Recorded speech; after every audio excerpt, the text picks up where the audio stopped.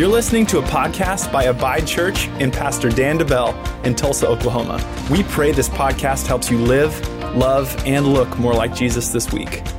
Enjoy the message.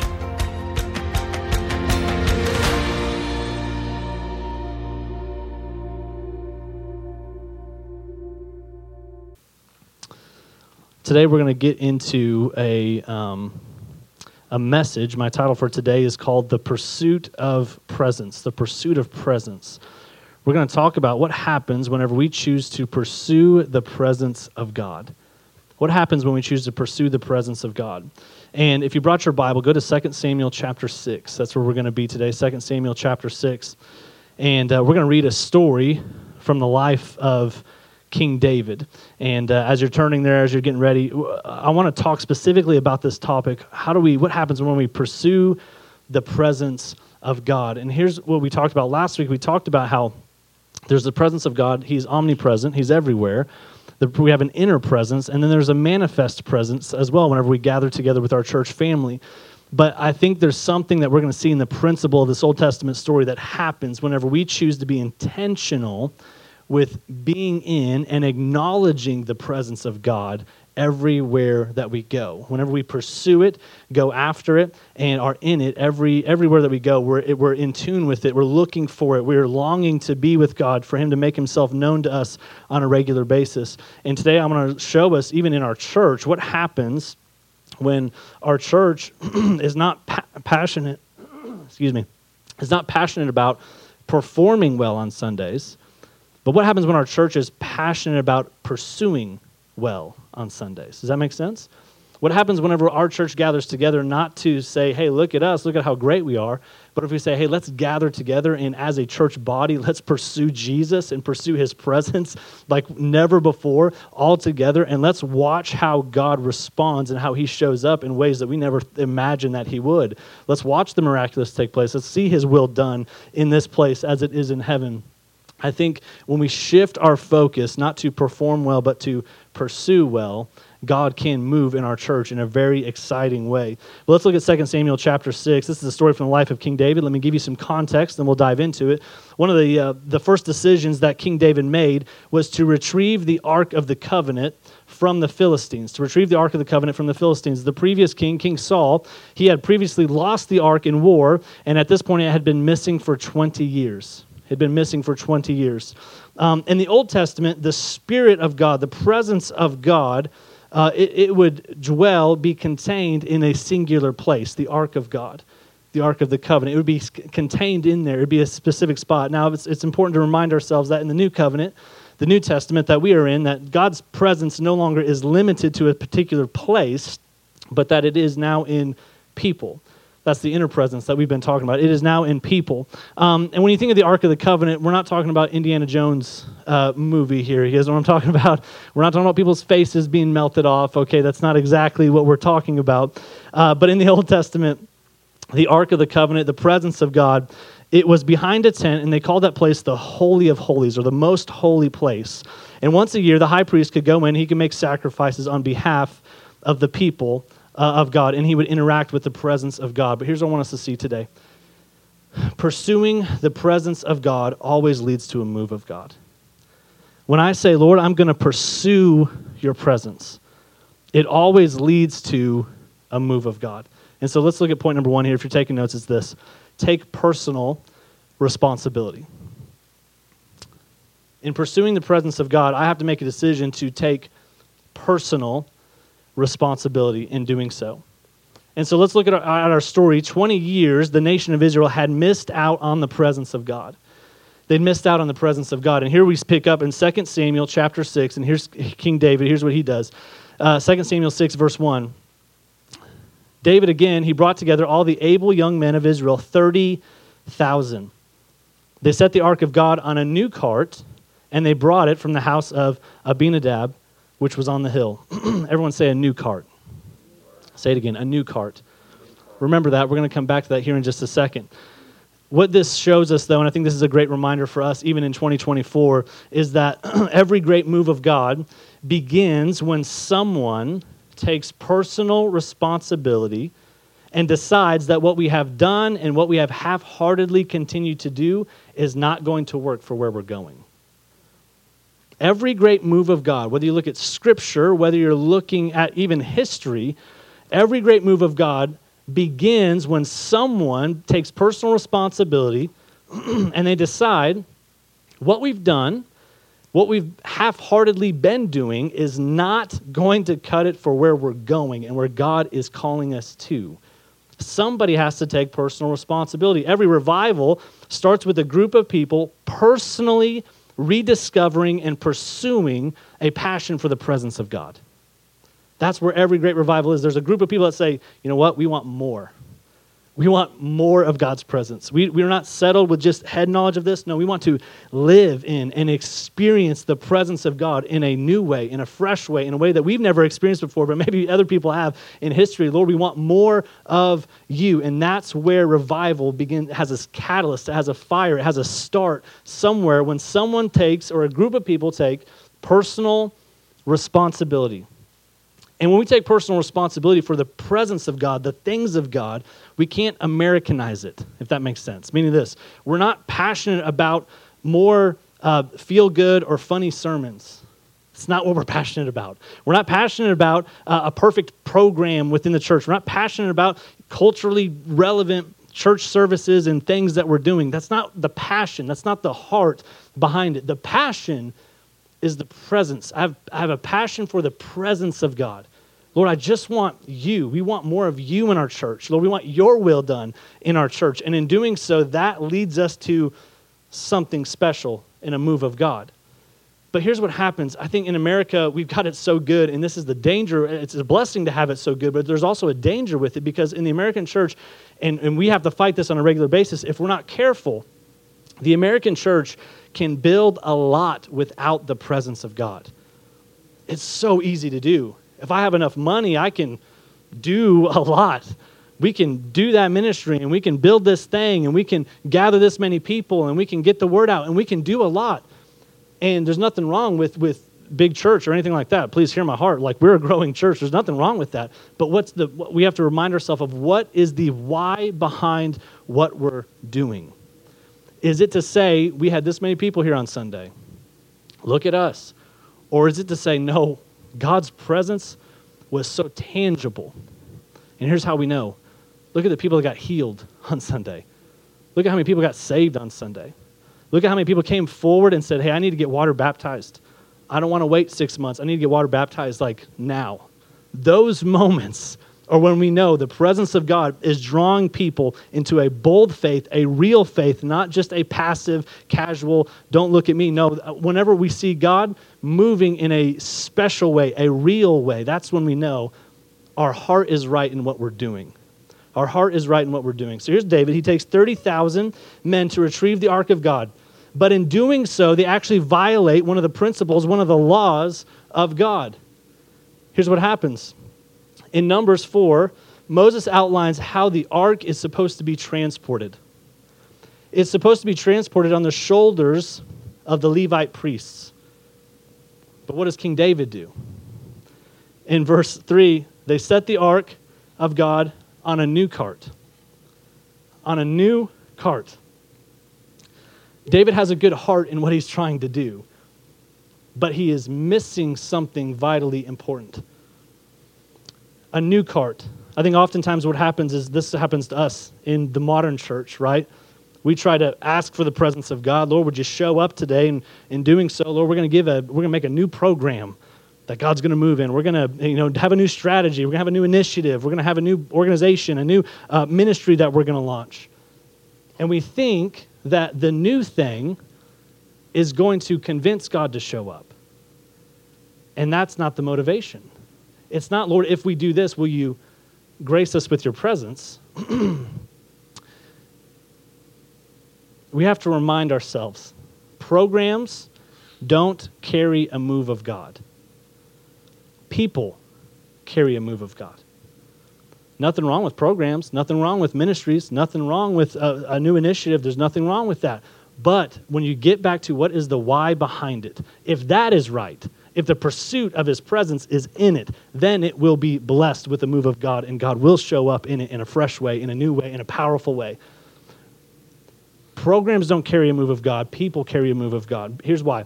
A move of God, revival, if you want to call it that, a move of God is not an object to be held. It is an intimacy to be had. A move of God is not an object to be had. It is an intimacy to be had. It's not an object to be held. It's an intimacy to be had with a loving heavenly Father. And programs and these extra things, if we're not careful, they won't take us, and they can't take us where personal commitment and dedication will. Whenever I say, Lord, I'm going to take personal responsibility to pursue you and see God move, that's where a move of God is started. Not with, well, if we do something new, maybe God will show up, hopefully, fingers crossed. What happens is we try to think of a new way to get to God, to get his presence. But God wants us to return to his word. Let's do a new way. And when God's saying, just look at my word. And that's where David missed it. David wasn't looking, how do we transport this thing? How do we transport the presence of God? He wasn't looking. What did he say? Let's build a new cart. Let's let the oxen pull it, right? Let's make it easier on us. And this is where this story really gets interesting here in just a second as we continue reading, because God's response is not how we would think. Programs can't substitute personal responsibility, but too many times what happens is we're waiting for the church to create a perfect situation for us to experience God. Well, if the church would do this, the church would do that, instead of saying, you know what, I'm going to do something in my life to pursue God personally. And here's what I need you to hear as your pastor. It's not enough for me to want a move of God in your life on your behalf. I want that, but you have to want it. It's not enough for your church to want a move of God in your life on your behalf. You have to want it enough to say, I'm willing to put this on my shoulder and carry it. I'm willing to feel a little bit of the responsibility to move forward in the presence of God. And I would say this, if you want a move of God in your life, don't tell someone else to build a spiritual cart to carry it for you. If you want a move of God in your life, don't tell someone else to build a spiritual cart to carry it for you. You must take personal responsibility to carry it on your shoulders. What happens in this story? Would they say, well, build us a cart and we'll let the oxen carry it, right? And many times in today's world, what we do, build us a program, we'll let someone else labor for it, and we'll just benefit from it.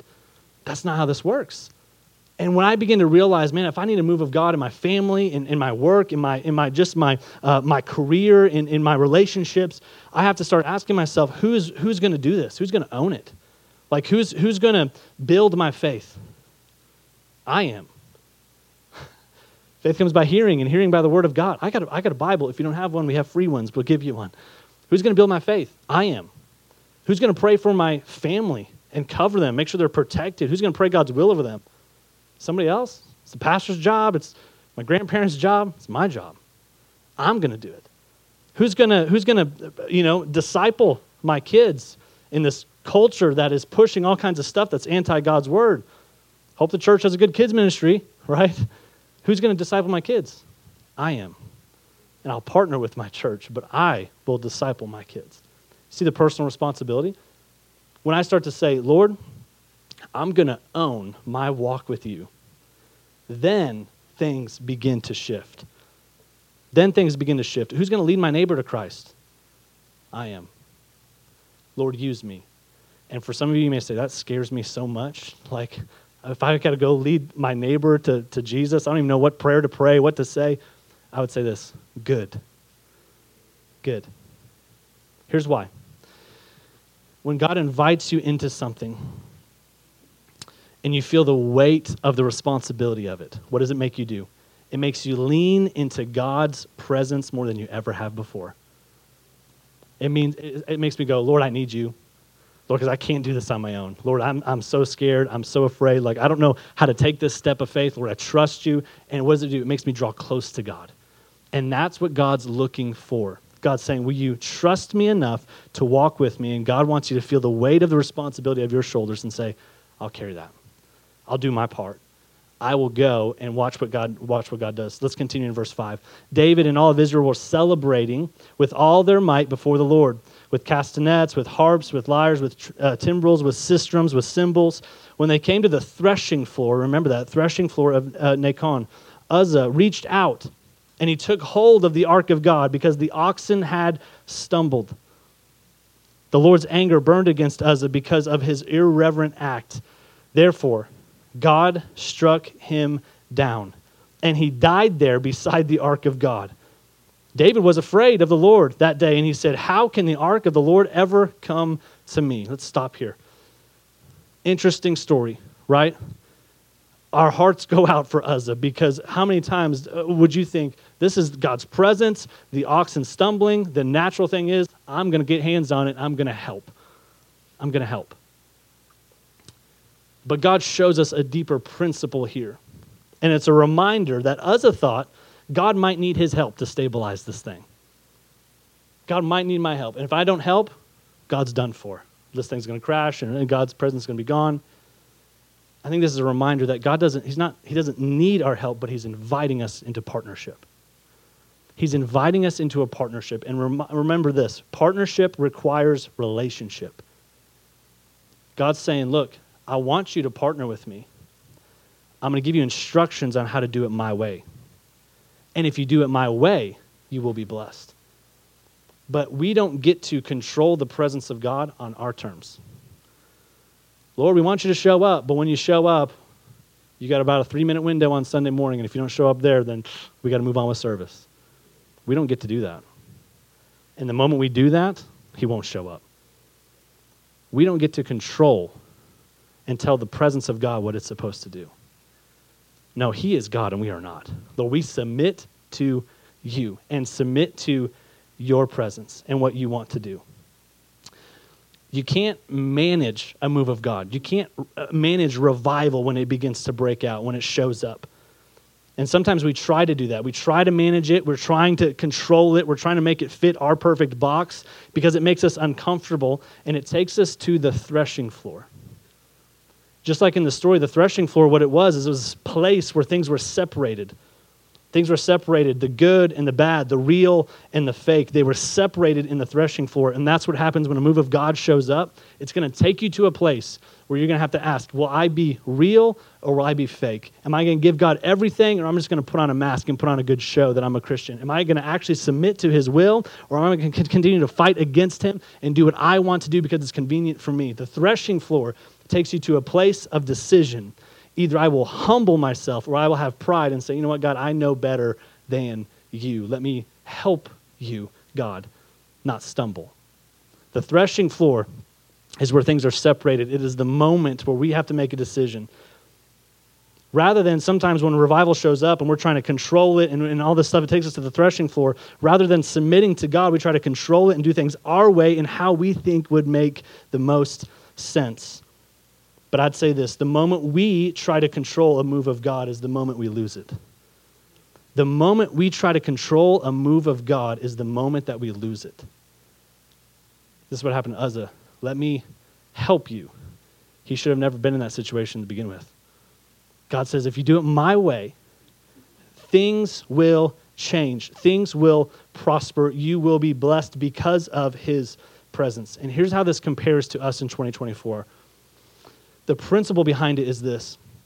One pastor said it this way. He said, some people have traded a relentless pursuit of Jesus for a nice, safe, sanitized religious expression that never moves their heart, it never disrupts their schedule, it never requires their finances, it never inconveniences their life. But God has called us to greater than that. Let me say this again. Some people have traded a relentless pursuit of God's presence for a nice, safe, sanitized religious expression. I'll go to church when it's easy. I'll read my Bible when I feel like it. I'll worship, when I feel good and I feel happy that day. We do these cheap imitations of a real pursuit. And we've traded real pursuit for the fake things, the sanitized, the religious things, the safe things. But God is saying, I'm interested in people that are so hungry for me that it moves your heart. That your heart breaks for the things that break God's heart. That you got a fire in your belly for seeing people that are far from God. It moves your heart. It disrupts your schedule. It requires your finances. It inconveniences your life. What does that do? It keeps me humble. Lord, whatever you want, in whatever area of my life, I'll give to you. If only to stay and to be in your presence. If only to be in your presence. Don't put the presence of God on a cart where it never should have been. Then try to control it when it doesn't go the way that we thought it should go.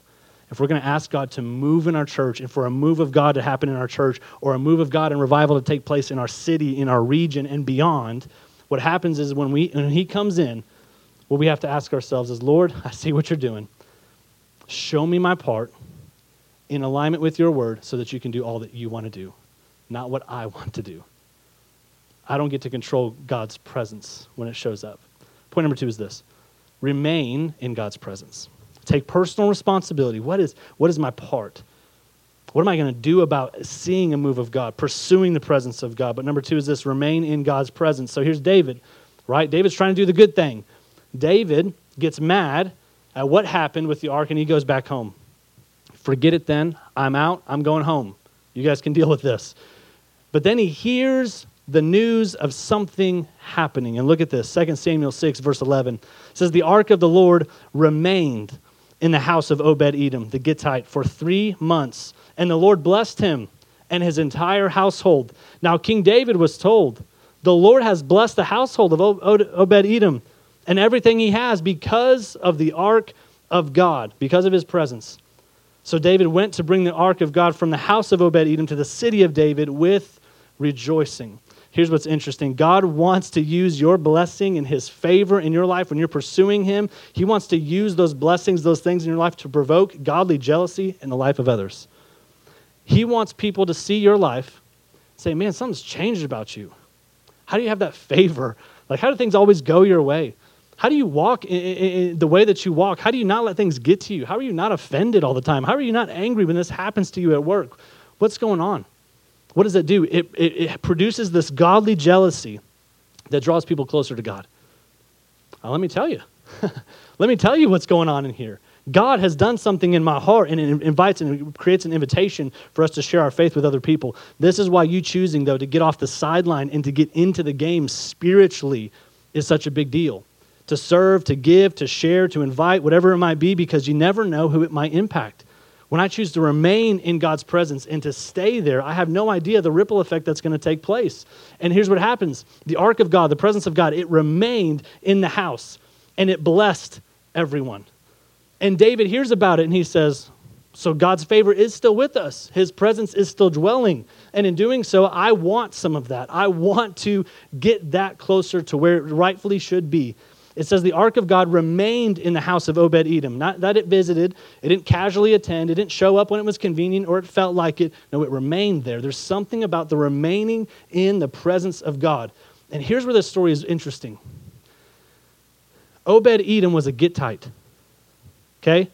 That means he was a Philistine. He was a Philistine. The enemy of Israel. The enemy of Israel. And what does it say? His house was blessed. Obed-Edom is only mentioned one other time in Scripture, and it's in 1 Chronicles. And it says that the sons of Obed-Edom served as priests in the tabernacle. A Philistine. Where does this even begin to make sense in how God has laid out things? It doesn't. There's only one explanation, the presence of God. The presence of God. They weren't priests by lineage. They were priests by presence. His sons were not priests by lineage. They had no right to be there. They had no right to be close to serve the living God. They had no right to it. But they were priests now by presence, from Philistines to priests. From Philistines to priests.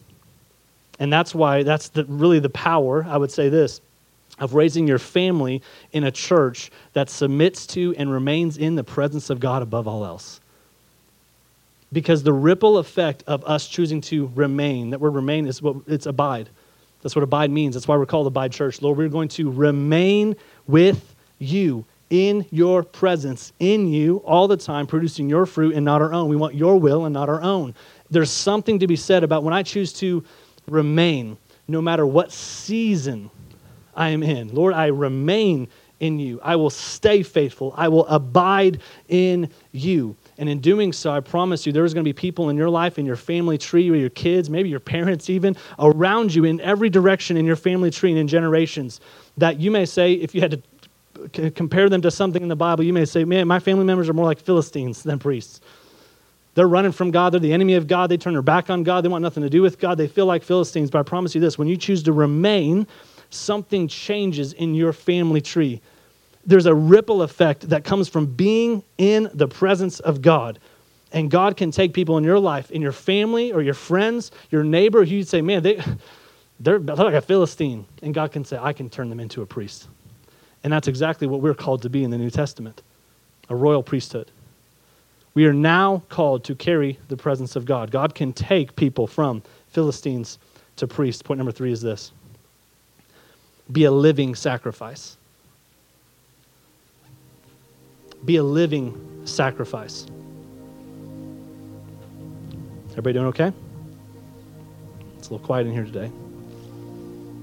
I'm not angry, I'm passionate, okay?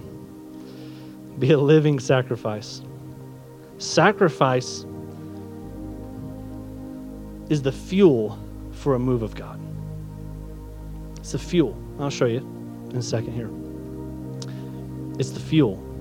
Let's continue in our story, 2 Samuel 6, verse 13. When those who were carrying the ark, there we go, we figured it out. No more new cart, get the cart out of here. Those that were carrying the ark of the Lord had taken 6 steps. He crucified a bull and a fatted calf. Wearing a linen ephod, David was dancing before the Lord with all of his might, while he and all Israel were bringing up the ark of the Lord with shouts and the sounds of trumpets. Every 6 steps. Here's what we have to realize. Let's dig a little deeper here. It was a 7.5 mile journey from the house of Obed-Edom to the city of David. 7.5 miles, and every 6 steps, David stopped to sacrifice something in reverence to the presence of God. 6 steps. 1, 2, 3, 4, 5, 6. Stop. That's far enough. Let's sacrifice in honor and in reverence to God's presence that we are bringing back to where it should be. Let's stop. Let's sacrifice something. Let's make this holy ground that we're about to walk into. Let's stop here and remember what we are carrying. Let's stop. Let's remember who is with us. Let's stop. Let's remember the promise that comes with God's presence in our lives. Let's stop. But how many times in our busy life do we not stop? Every 6 steps, stop. 1, 2, 3, 4, 5, 6. Stop. 7.5 miles. 7.5 miles. Without reverence, without sacrifice, we cannot sustain a move of God. Many of us want it. Lord, move in our life. Lord, move in our church. Lord, move in our city. Move in this nation. Lord, we need you. But am I willing to sacrifice every 6 steps? Am I willing to sacrifice what God's asking me to? Am I willing to set things apart? Am I willing to anoint things in my life, to give up something in my life so that God can move? What does it mean to be a living sacrifice in 2024? Luckily, we're not killing fatted calves today, okay? When you walk out, we don't have a petting zoo outside for you to grab one on your way out. That's not it, okay? Romans 12, 1 through 2 says this: Therefore, I urge you, brothers and sisters, in view of God's mercy, to offer your bodies as a living sacrifice, holy and pleasing to God.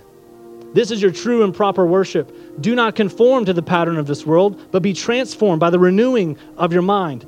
Then you'll be able to test and approve what God's will is, his good, pleasing, and perfect will. What does it mean to be a living sacrifice today? It's simply this: when I refuse to blend in with an evil, corrupt, and wicked culture, I refuse to blend in. Why? Because God is calling us, you and me, he's calling us to stand out, not to blend in. He's calling us to stand out. If I had to go to trial today for being a Christian, would anyone be able to look at my life, look at my actions, look at my posts on social media, look at the things that are in my house, look at, the movies that I watch, look at the stuff that I do, the habits that I have? Could they look at those things and be fully convinced that I am a child of God, that I follow him? Am I willing to sacrifice to the Lord areas of my life that would just be easier to indulge in? What's the big deal? Am I willing to go to extreme measures if God says I need to sacrifice things for him? Every 6 steps for 7.5 miles seems extreme to me. But some of us aren't willing to give up a TV show when God's been prompting our heart and say, you don't need to be watching that anymore. David was sacrificing animals every 6 steps for the presence of God. But when God begins to work on us for something like a relationship with a boyfriend or girlfriend that are pulling us away from God rather than encouraging us and pointing us to God, we're not willing to address it. When our job is asking us to do things that is against God's word, and we're convicted about it, and we know it's wrong, but it pays really good and it's really comfortable and I'm used to this lifestyle, we're not willing to sacrifice. But I'm going to ask you to be bold and to ask the Lord, what is there in my life that I should be sacrificing to bring your presence closer into my life? Is there something that I'm allowing my kids to watch, my kids to do, my kids to have that I need to address? 2 Samuel 6, verse 16 says this: as the ark of the Lord was entering the city of David, Michal, daughter of Saul, watched from a window. And when she saw King David leaping and dancing before the Lord, look at this, she despised him in her heart. Verse 20, when David returned home to bless his household, Michal, daughter of Saul, came out to meet him and said, how the king of Israel has distinguished himself today, going around half naked in full view of the slave girls of his servants, as any vulgar fellow would. She's criticizing his worship of the presence of God. Verse 21, David said to Michal, it was before the Lord who chose me rather than your father or anyone from his house when he appointed me ruler over the Lord's people Israel. I will celebrate before the Lord. I will become even more undignified than this, and I will be humiliated in my own eyes. But by these slave girls that you spoke of, I will be held in honor. Look at verse 23. This is the heartbreaking verse. Michal, daughter of Saul, had no children to the day of her death. 2 things to point out here. The first is this. One telltale sign of being a living sacrifice is being unashamed in your worship. I don't care who knows. I don't care who sees. I don't care. I don't care. I don't care what my coworkers are going to say when they see me praying, when they hear me worshiping. I don't care. I don't care what people think of my life. This is where David was. I don't care. It's all for God. My joy, my worship, my passion, it's all for him. But here's the warning in this story is this, the principle. Judgment of other people's authentic worship will create barrenness in your own life. Spiritual barrenness. When I look at someone else who is truly just trying to worship God, seeking after, they're not trying to get attention, but they're truly doing it to be in the presence of God, to pursue the presence of God, to honor the presence of God, and I begin to judge them, critique them, look down on them, make fun of them, it will bring spiritual barrenness in my own life. It will hinder and it will keep God from moving in my life. That's what happened with her. Look at this guy. Come on, you're supposed to be a king. Why are you acting like that? Why are you dancing around like that? The outer robe's coming off. Why are you doing that?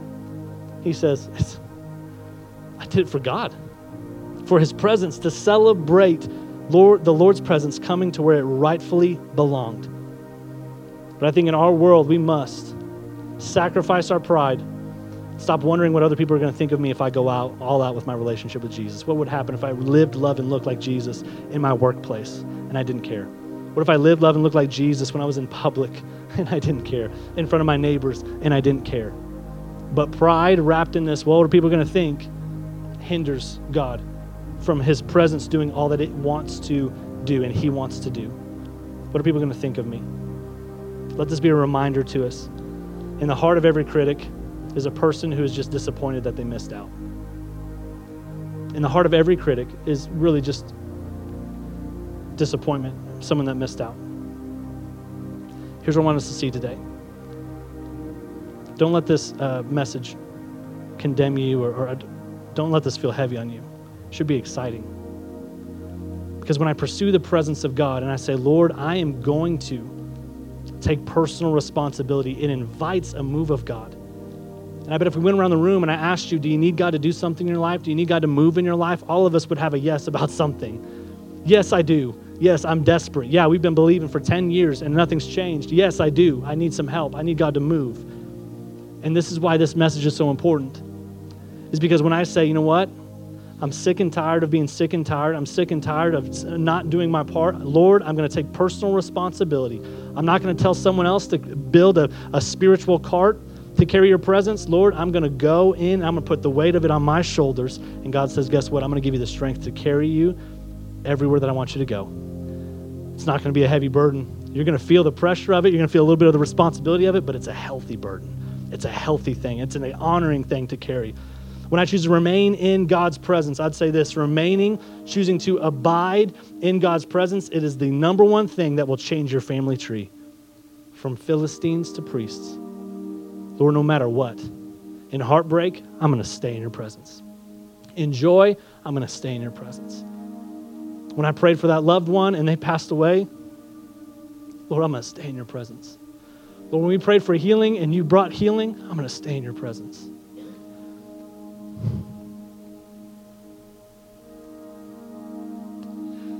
Let us be a people that remain no matter what. Remaining invites the move of God. Be a living sacrifice. Don't conform to the pressure and the culture that's around us and culture's ways. Pursue God's presence, and you will be transformed by the renewing of your mind. It's okay if we stand out from culture. We're called to. Don't conform. At the bottom of your note-taking cards, I have reflection questions and action steps. I try to do this on a regular basis. I have some on there for you, and I would encourage you with this. If you came in here today and you're with your spouse, I would encourage you to take those note-taking cards home, look at those reflection questions, and talk with your spouse about it this afternoon, this week, whenever. Get alone, talk about it. Let it have a conversation. Maybe if you came in here today and you're not married, man, talk to somebody. Find a friend in here. Find somebody that you can talk to about those questions this week. Take today's content, not just as head knowledge of something that happened a long time ago in the life of King David, but let God show you through the power of his Holy Spirit how it can apply to your life today. And watch when you pursue his presence, how a move of God begins to show up in your life. Let me pray. Lord, thank you for your goodness. Thank you for your word. Thank you for your presence. I thank you, Lord, that you've created a way for us to have access to you, even though while we were still sinners, you died for us. But I thank you that because when we put our faith in you, we are cleansed and separated from our sin, that we can experience your presence. Lord, our heart as a church is this. We want to pursue your presence. We want to pursue your will. We want to pursue your character. We want to pursue your word. We want you, not what is cool, not what's convenient, not what's easy, Lord. We want you. And in doing so, Lord, we will sacrifice whatever we need to sacrifice. We will change whatever we need to change. We will submit to your ways. And Lord, we know that when we do that, there's going to be a move. Revival takes place. Things begin to shift. And Lord, we're not here to control it. We're here to invite you and say, Lord, have your will. Have your way. Do what only you can do. Bring the miraculous. Bring the prodigals home. Bring salvation. Bring healing to our marriages, Lord. Help us walk in agreement with your word. And we thank you for the things that are going to come from today. In Jesus' name, everyone said, amen. Thank you for listening to the Abide Church podcast. If you'd like to partner with us financially, or if you're in the Tulsa area and would like to attend our weekly gathering, you can check out abidechurch.com.